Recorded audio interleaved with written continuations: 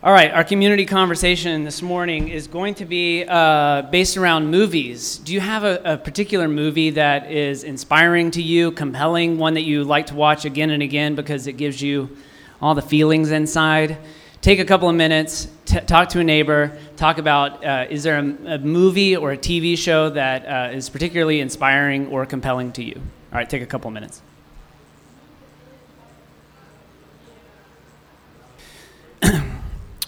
Well, I mean, what we can see this morning, like with all of these movies, I can see everybody gets a smile, right before they tell their movie, they get a smile across their face because good movies inspire us. They make us they compel us to tell each other about them because we want other people to enjoy and be inspired.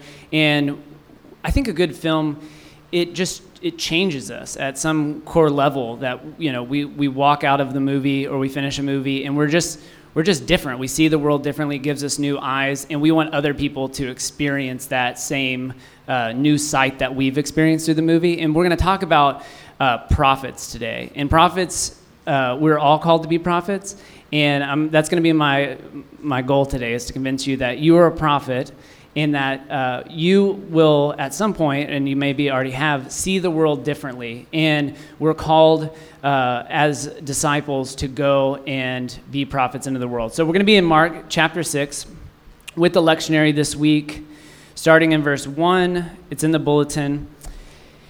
And it's 1 through 13 today, and I'll be reading in the Message version. He left there and returned to his hometown. His disciples came along on the Sabbath. He gave a lecture in the meeting place. He made a real hit, impressing everyone. We had no idea he was this good, they said. How did he get so wise all of a sudden, get such ability? I know that's what you say when I preach. Verse 3, but in the next breath, they were cutting him down. He's just a carpenter, Mary's boy. We've known him since he was a kid. We know his brothers, James, Justus, Jude, Simon, and his sisters. Who does he think he is? They tripped over what little they knew about him and fell sprawling, and they never got any further. Jesus told them, a prophet has little honor in his hometown, among his relatives, on the streets he played in as a child. Jesus wasn't able to do much of anything there. He laid hands on a few sick people and healed them. That's all. He couldn't get over their stubbornness. He left and made a circuit of the other villages teaching. Jesus called the 12 to him and sent them out in pairs. He gave them authority and power to deal with evil opposition. He sent them off with these instructions. Don't think you need a lot of extra equipment for this. You are the equipment. No special appeals for funds. Keep it simple. And no luxury inns. Get a modest place and be content there until you leave. If you're not welcomed, not listened to, quietly withdraw. Don't make a scene. Shrug your shoulders and be on your way. Then they were on the road. They preached with joyful urgency that life can be radically different. Right and left, they sent the demons packing. They brought wellness to the sick, anointed their bodies, healing their spirits. I really love this lectionary text this morning because I feel like it's pretty, Mark is usually pretty to the point, but this seems particularly relatable and honest. I think it also gives us an interesting image into Jesus's humanity. So let's break this text down and see what we can find. So Jesus goes home. We've been through the Gospel of Mark. He's been traveling around, and he goes home here. He's been traveling, and at first he's in this meeting place. He's in the synagogue, and people are amazed in a good way. But it doesn't obviously last long. They quickly turn on him with this double insult. Maybe you notice this. They say, he's just a carpenter, Mary's boy. Now, this might not sound like a diss, but this is a big insult. So scholars will kind of talk about this word that's translated carpenter. It's a Greek word, tekton. And the best that people can really gain from this is that Jesus was a handyman of sorts. He was just a day laborer. So, because like when I think of carpenter, I don't know about you, but I think of like Jim Caviezel in The Passion of the Christ with like six-pack abs and building a table. See, anybody seen this? Not probably what Jesus was so much like, making chairs and sanding tables with his abs. I've mentioned Jim Caviezel's abs twice today, so that's one more I have. Thanks, Julie.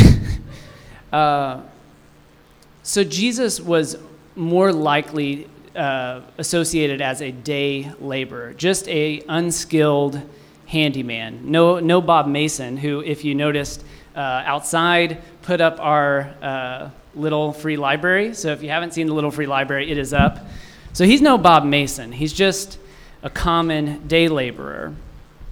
So whenever they say he's just a carpenter, it's an insult. It's not, oh, well, he's this really revered, skilled person that we rely on for our dinette set. He's just a carpenter, Mary's son. So what most scholars will say here is that the fact that he's referred to as Mary's son probably indicates that Mary's a widow at this point, that Joseph is no longer in the picture, that he's passed, more than likely. And really what this kind of translates to is they're saying he's a bastard, Mary's son. So he's just a day laborer, bastard son. That's a little intense, I'd say, in church, especially when you're up there preaching in front of your family and friends. I wouldn't know what that's like.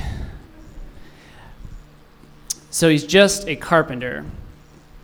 I think of when I grew up working at a moving company in high school and college, and this might be the best association for what we can think of when we think of what Jesus was doing. Is I worked for a moving company. When we would do really big office moves, we would need a lot more employees, so we would get temp workers from a temp agency. So we'd go out to a job, we'd ride out on the trucks, and then all of a sudden a temp truck would come, and a bunch of temp workers would just help us move all of this furniture that we had to do for the day. But they weren't the normal crew of guys. It was just we needed a bunch of guys to do this particular move.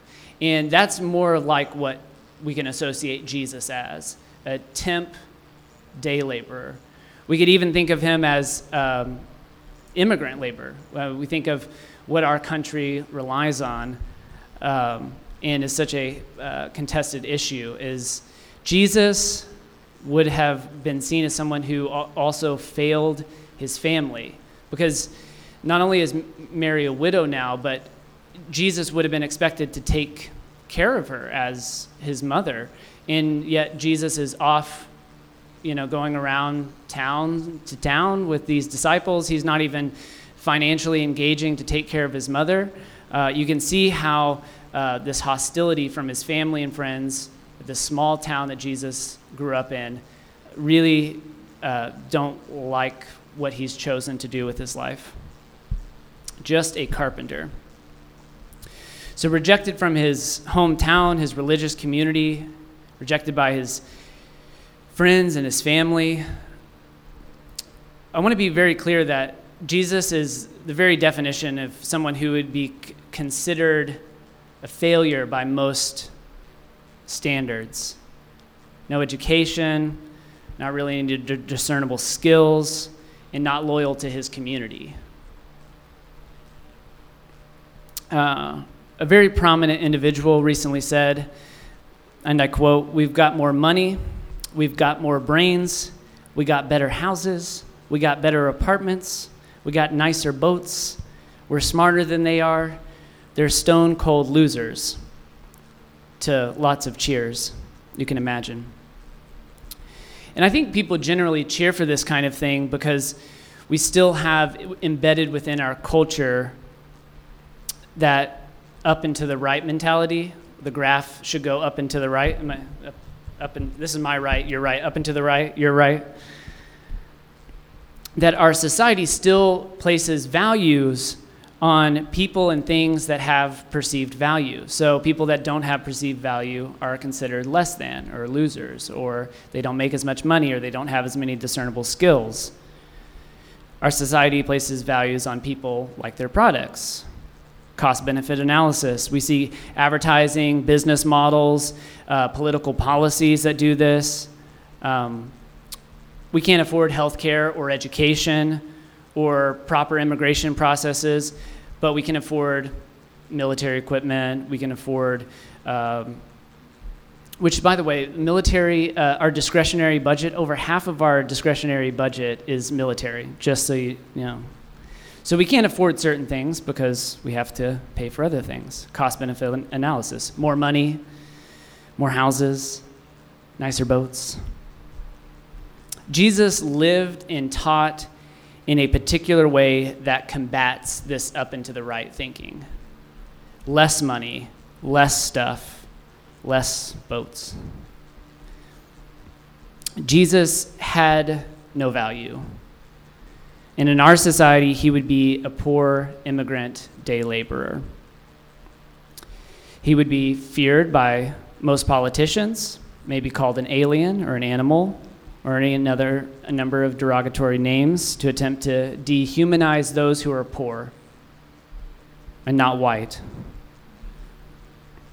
He would be seen as insignificant, maligned by most everyone on the right and the left, I think. But I think particularly by people who would consider themselves Christian in our country. I say all this because I want us to understand how strange Jesus was both to his own community and would be to ours. And I don't even think this is something I really understand very well. I'm just trying to grapple with this.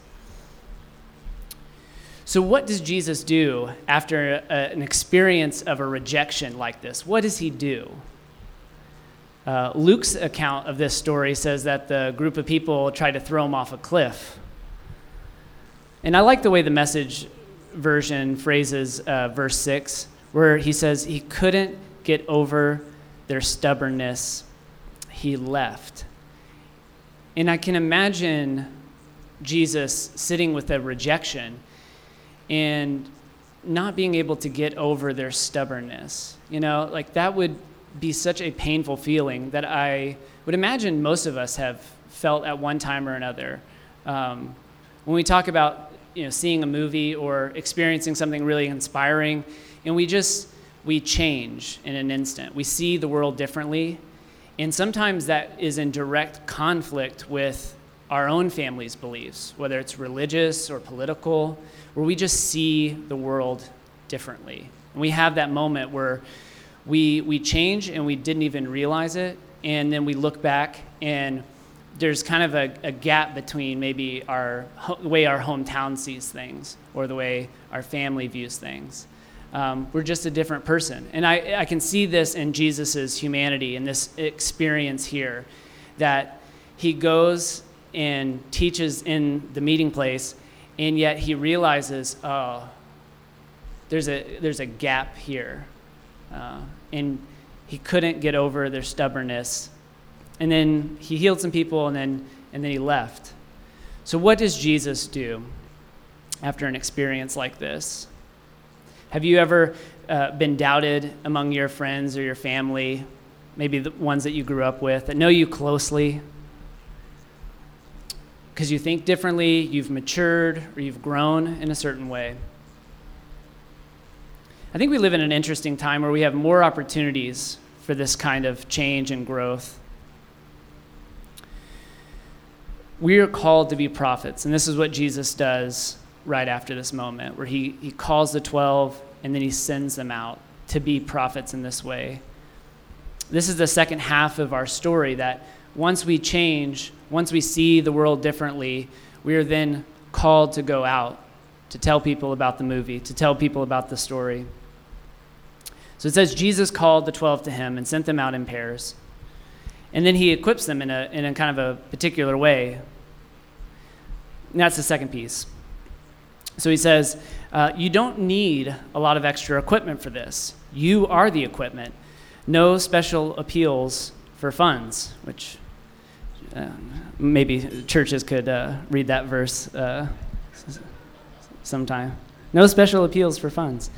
You don't need money or education or a social media platform to be influential.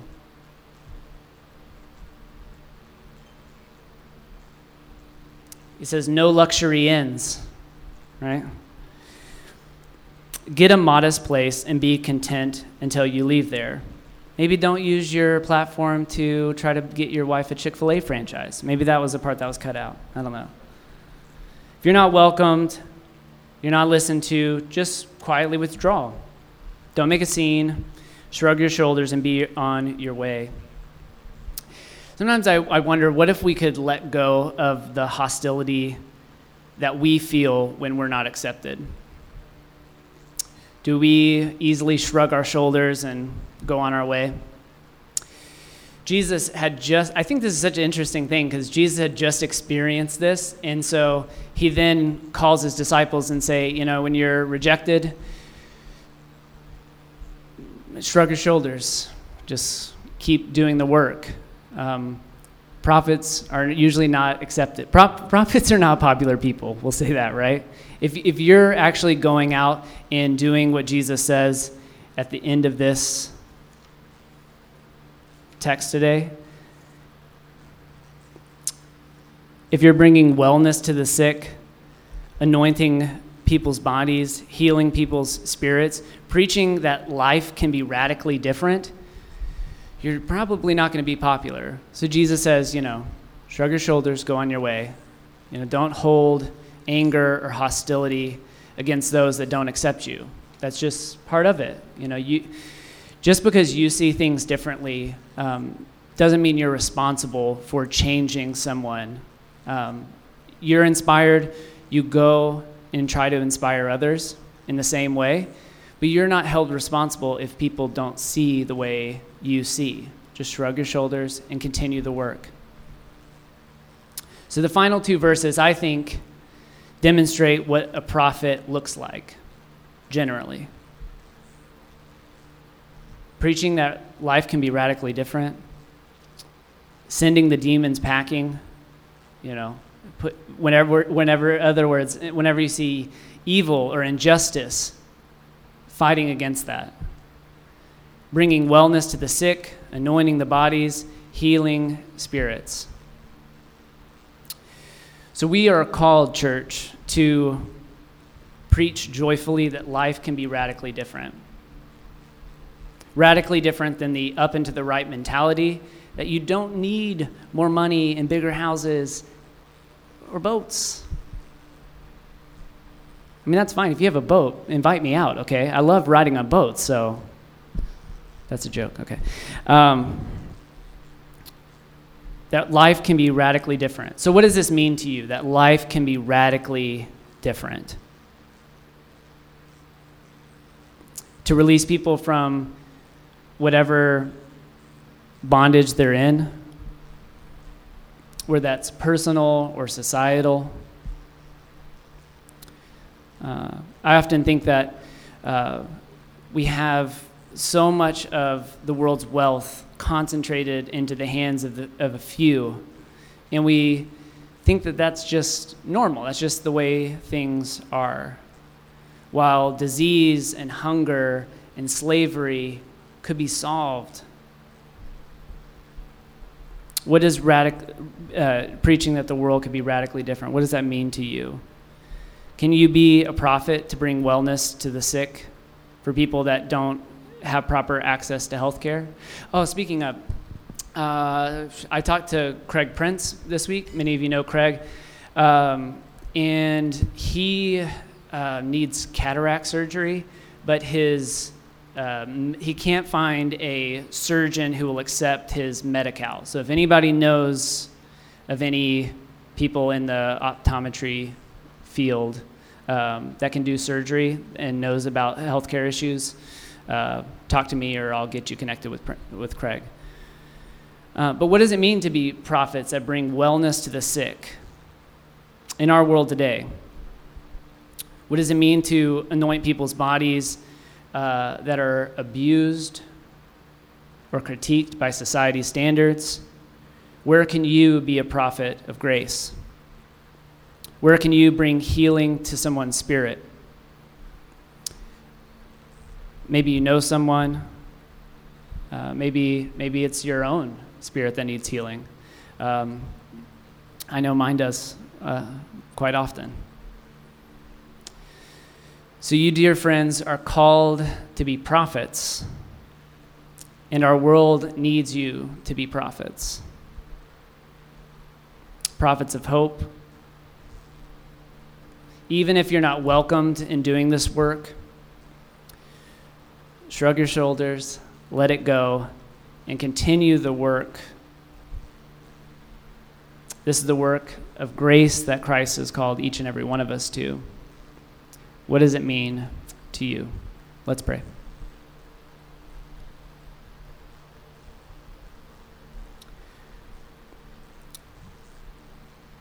Loving God, we thank you that you call us in strange ways, that we see things differently, that we're inspired to go out and bring healing to those that need it. To sometimes preach to ourselves that we need healing. We thank you that your grace is free and that we don't need money or education or a house or any other thing that society says, oh, you need this. That your grace is free, that your love for everyone comes at no cost. We thank you. In Jesus' name, amen.